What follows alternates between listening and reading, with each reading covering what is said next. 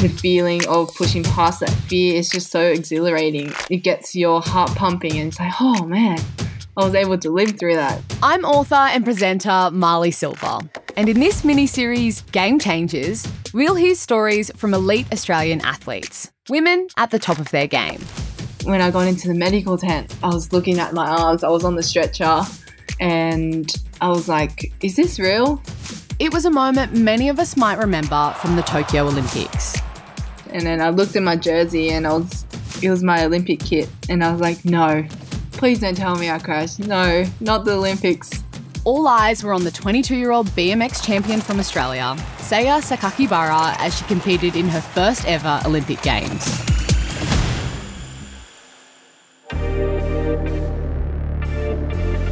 I was so confident in my lead up into the Olympics. Everything was going well, like my training, I really stepped up. And even in practice and even in the races beforehand, like I was feeling amazing and I actually thought that I could win and I actually thought that I could medal. And that's not a feeling that you can kind of make yourself believe. Like it's everything that you experience, like how you feel and your results beforehand, everything kind of made me feel like I could definitely do well here. In the semi-final, Saya placed 4th in the first round and then 1st in the second. In other words, she was placed pretty comfortably to make it to the Olympic final. But before Saya got there, something devastating happened. She collided mid-air with Elise Willoughby, a rival competitor from the US. She came across quite aggressively and hit me in the air. And in the air, I was like, oh, I've lost control now, because once you get hit in the air, there's very little chance that you can land and be okay. And there was no track left for me. So I clipped her back wheel and crashed, and she crashed as well. So we both crashed at the same time. And I hit my head there, which I didn't know until I was in the medical tent. It took Saya a while to get her bearings, but finally, the realisation hit. She'd suffered a serious concussion and lost her shot at an Olympic gold. I just didn't want it to be real. And for the first minute or couple minutes or so, I was like, okay, I crashed, it's fine. But then when I saw the girls' final and the winners of the medals, that's when it really hit me and was like, gosh, that sucks. Everything's finished. I didn't get a medal. I didn't even get a chance to try for a medal. And it's all over. And it was just definitely really, really upsetting for me that, I didn't really get the chance to give it my everything or show what I can do. It wasn't exactly the debut the 6-time national champion was hoping for, but for someone who has BMX flowing through their blood, the ride wasn't over yet. Saya's love of BMX began before she could even walk, as she watched her older brother Kai, also a BMX racer, ride around their backyard on the Gold Coast. When he first picked up his bike, which was when he was 2 years old, with no pedals, he just loved it. He loved riding his bike around the backyard and skidding down the hill, and he loved competition as well. And when he came across the BMX track, BMX literally just ticked all his boxes. It's fast, it's jumps, it's bikes, it's competition, it's a race, and he just absolutely fell in love. When Saya was 2 years old, her family relocated to Japan, where her mum grew up. Saya remembers being about 4 years old in Hachioji, learning to ride on a makeshift racetrack. I wasn't really doing anything every weekend when I was watching Kai race, and they bought me a bike and kind of pushed me into it. I had literally no choice, and I got to say, I didn't like it at the start. On my first race, I crashed 3 times on the same jump, cried, then went home and didn't touch my bike for 3 months. And then I'm not sure what brought me back, but I'm sure it was just because Kai just loved racing and I could just see his passion, and I was just that younger sibling that wants to copy the older brother. And finally I got back on, and here we are. It's been a long ride. I guess I loved it then, and I continue to love it. Yeah, that's amazing. And to think you were that young. Like, I'm pretty sure for myself, just riding a bike around my neighborhood, I still had training wheels for probably far too long. Was it like, did you even need training wheels? My dad actually didn't believe in training wheels. And what I mean by that is not the fact that he just put me on a bike and just, here you go. It was more like he believed that kids should learn how to balance on the bike before they learn how to pedal. So with training wheels, you learn how to pedal, then you learn how to balance, if that makes sense. But yeah, for me and for Kai, I think he took the pedals and cranks off my bike. So then I would be on the seat and learning how to balance, but going forward without pedaling. So I'll be pedaling with my foot on the ground, kind of walking. And then at some point, as soon as the cranks and pedals went back on, I was able to really get going because the balancing is harder than the pedaling. And yeah, I think that made a huge difference on how quickly I was able to transition from pedaling on the bike on flat ground to the BMX track. So you mentioned talking about the origins of your love for BMX, or growing love of BMX, was really inspired by your brother Kai, and he's also a BMX rider. How close are the two of you? We're really, really close. Once we started both doing BMX, we were just kids in Japan, but in 2007, when I was turning 8 years old, we moved back to Australia, into Sydney, and there was just so much more people racing BMX. There was so much more tracks. You can go there every weekend if you want and go to a different track every weekend. It was like BMX heaven for both Kai and I. And as we grew in the sport, our relationship grew closer and closer as well, because when Kai started training and doing some bodyweight exercises or sprints or doing some kind of structured training, which was quite early for him, it was around when he was 12. He was so dedicated from such a young age, and I kind of followed into his footsteps, and he pushed me to take BMX a little bit more seriously. And I honestly didn't want to train, but I just didn't want to be left behind. I think that was more my drive to train, because I didn't necessarily feel like I needed to go wake up at 6 o'clock in the morning to do some body weight training. I'm I don't need to do that. But seeing Kai being so dedicated, I'm just okay, I'll just follow along. And yeah, as we grew up, my love for BMX grew, and I kind of found my inner drive to train, and found a purpose of training. And I found that when I was probably 17 years old or 18, so quite late. But that was a good time, because that was the time where I stepped up into the junior and elite ranks.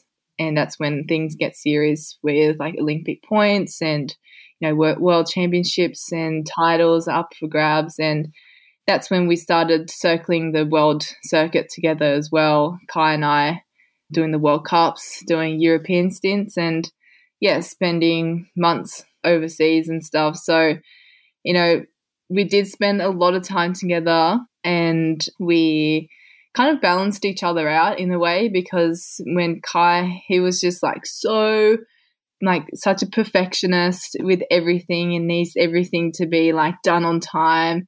And I was a bit more laid back and having that kind of relaxed personality, and it really worked. Saya's bond with her brother runs deep, and in 2020, the unthinkable happened. At the World Cup in Bathurst, Kai suffered a heavy crash and was left fighting for his life. The accident happened at a critical moment in Kai's career. The Olympics were coming up, and up until then, his performance wasn't where he wanted it to be. So at the Bathurst World Cup, in order to make the Olympic team, Kai had to score a podium finish. There was just the crappiest weather. It was raining, it was crazy windy, and there was heaps of delays. No one knew if racing was going to go ahead. The race did go ahead, but the organisers decided to change the track the athletes would compete on. This meant Kai was racing in a situation he hadn't anticipated, and he needed to win this race. He knew that he had to give it everything in this first race. And I think that was why he was pushing really hard to try and make that move into that second corner, and ultimately kind of rushed it a little bit. And yes, his front wheel kind of slid out and face planted into the corner. Saya watched it all unfold from the sideline. It's crazy because I usually don't watch Kai's races. I'm not sure why. I don't like to watch people I care about racing when I'm racing. And that day I was actually watching that race for some reason. And I saw that crash and I knew straight away it was going to be bad. I could just see it. I didn't even go down to the first aid tent because I knew that I had to race as well. And I tried to focus so much of trying to keep my composure and try not to think too much because I still needed to race. But Saya didn't get to race because after Kai's accident, all events that day were cancelled and Kai was airlifted to Canberra Hospital. I kind of blocked out the reality of it, and I was told that he was in a coma, but I was like, oh yeah, he'll be fine. I didn't really think about his life being threatened or whether he was breathing or not. I didn't even think about it. The next day when I got a phone call early in the morning by my dad, and he was like, I think you should come down. He's going into surgery now and we just don't know what's going to happen. And that was when it really hit me. And yeah, I was crying the whole 3 hours from Bathurst to Canberra.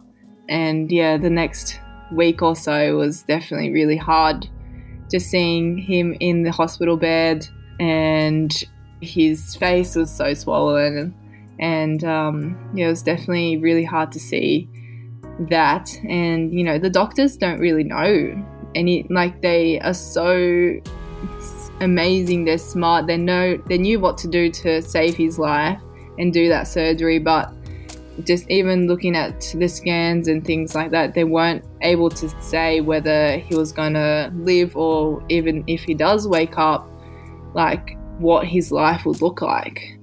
And all they could tell us was that it was a very, very severe brain injury. And, if you type in severe brain injury into Google, I definitely did not like what I saw there. So I learned not to do that.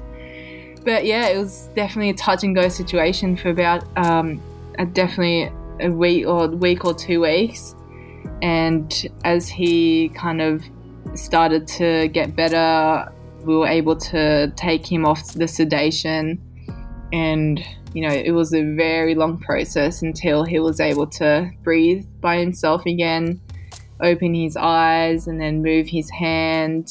And then it was, I think, about exactly 2 months when he was able to move into the brain injury unit, where he stayed for about a year, just doing full rehab from, I think his first week in physio was sitting up by himself for 2 minutes.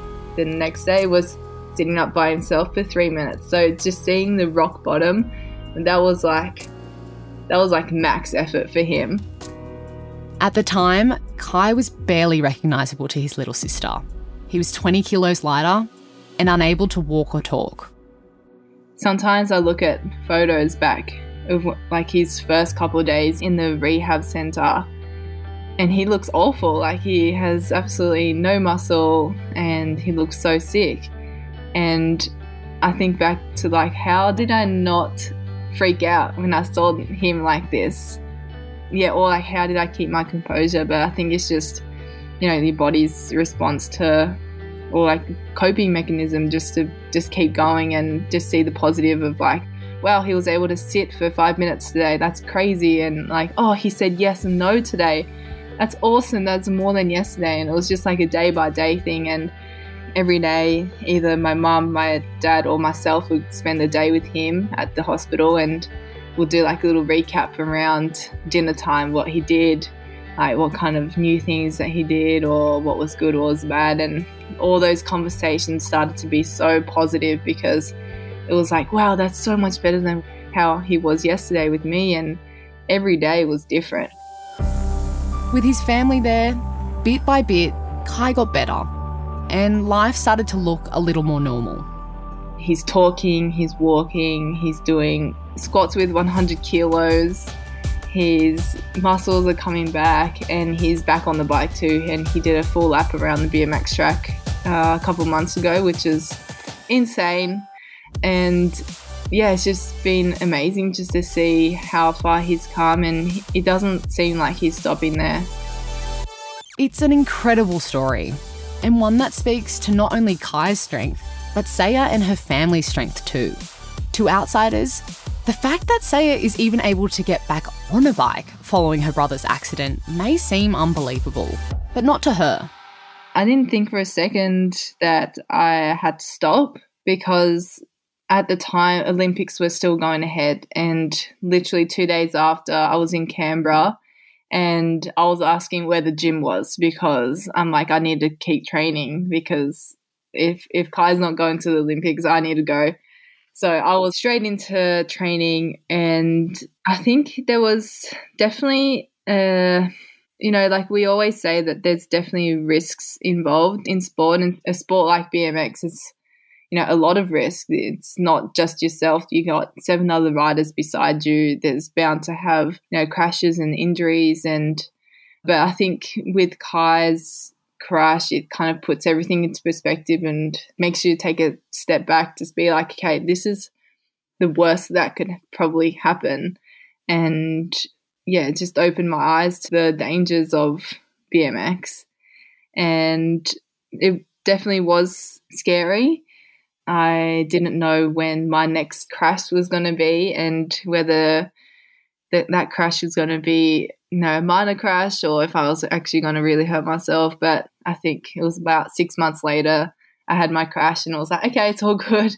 I had my crash and now I can move on type thing. But I think there's a big difference between where he crashed, and if he was to crash on the first jump, I think that would have been a different story, because I've had fears of crashing on the first jump.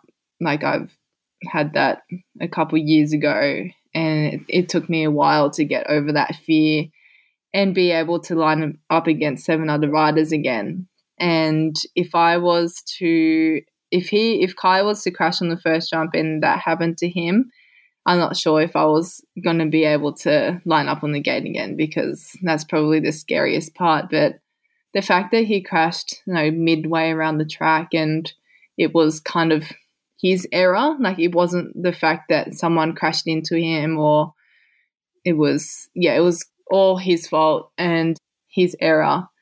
I kind of feel like if I'm in control, then I'll be okay. And I think that got me through. After Kai's Olympic dreams were taken away, attention honed in on Saya. She says she felt the pressure to compete, not just for herself, but for her brother too. That was a whole story into lead up to the Olympics, which is fine because it was true. But also with that came a little bit of pressure, because I wanted that fairy tale story to be complete with a medal, to be like, hey, this is what happened, the challenges that we went through, and now it's a perfect fairy tale ending. And that was hard because, a lot of people were following that journey with me. All of my support crew, they were going to support me either way, but there were other people who don't know me and people who just see me in the media who are following that journey and, obviously wanted me to do well. Yeah, it was just a bit hard when I wasn't able to do that, and I felt like I let everyone down because they wanted that story, and I shouldn't have to be thinking about that. I shouldn't have to be this character in a story where someone's kind of made up. But it was also a story that I've made up for myself that I wasn't able to live up to. And it was hard to kind of swallow. Not everything goes the way we planned.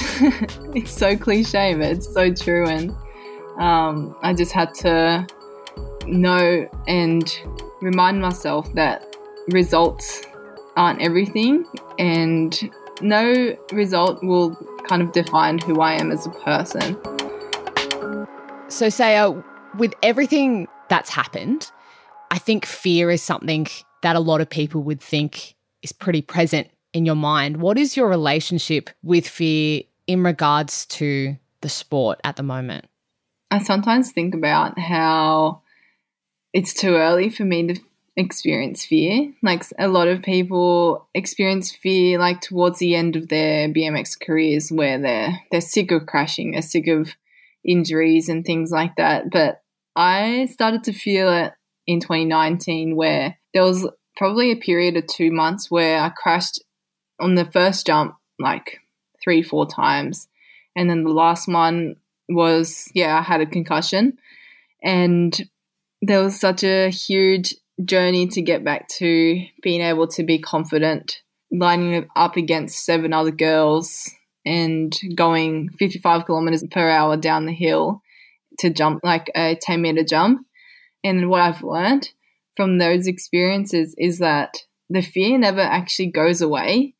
You just learn how to manage it. And I feel like there's a lot of people who, or there may be extreme or athletes in extreme sports who don't feel fear. I don't know how they don't, but I definitely feel a lot of fear every time I get onto the BMX track. The biggest thing that I do leading into each race is just trusting the things that I've done and focusing on the things that you can control. And I had to learn how to be like, no, that's fine. It is windy. Yes, the girl next to me is a 2 times world champion or Olympic champion, and she is fast. But I can't control what they're doing. What I can control is doing the best start. And what I can control is pedaling hard and things like that, and just making it simple. So the self-talk I have before I race is just clear and concise. Say you're 22 and you've had a couple of big hurdles or setbacks, whatever you want to call them, that you've had to face. And you can tell that there's so much resilience that's already been built within you, but you've still got a whole life ahead of you, a whole career even. So what are your hopes looking into the future for that career? A lot. I don't know what's ahead of me. There's a long road ahead. Hopefully there's some successes. I'm sure there's going to be more failures, but I just know that this whole experience as an athlete, there's not many people who get to do this life, and I'm just appreciative of what I can do day to day and the people I get to work with, the people I get to meet, the places I get to go. It's just such an amazing life that I get to live. So just be grateful for everything that I get to do and just soak up the experience as much as I can. And I think that's just what I can do for the next however many years I get to do BMX for. Saya has her sights set on the World Championships in 2022. But for now, she's focused on getting her health back on track. And when she steps up, Australia will be cheering her on from the sidelines. In the next episode of this mini-series, Game Changers, we're speaking with Kelly Cartwright. Of course, at the age of 15, I didn't know a lot about it, but I did know you die. I'm Marley Silva, your host, and this is Beyond the Ordinary, a Red Bull podcast. Follow us on Spotify, Apple Podcasts, or wherever you get your podcasts. You can discover more about Game Changers at redbull.com/Game Changers.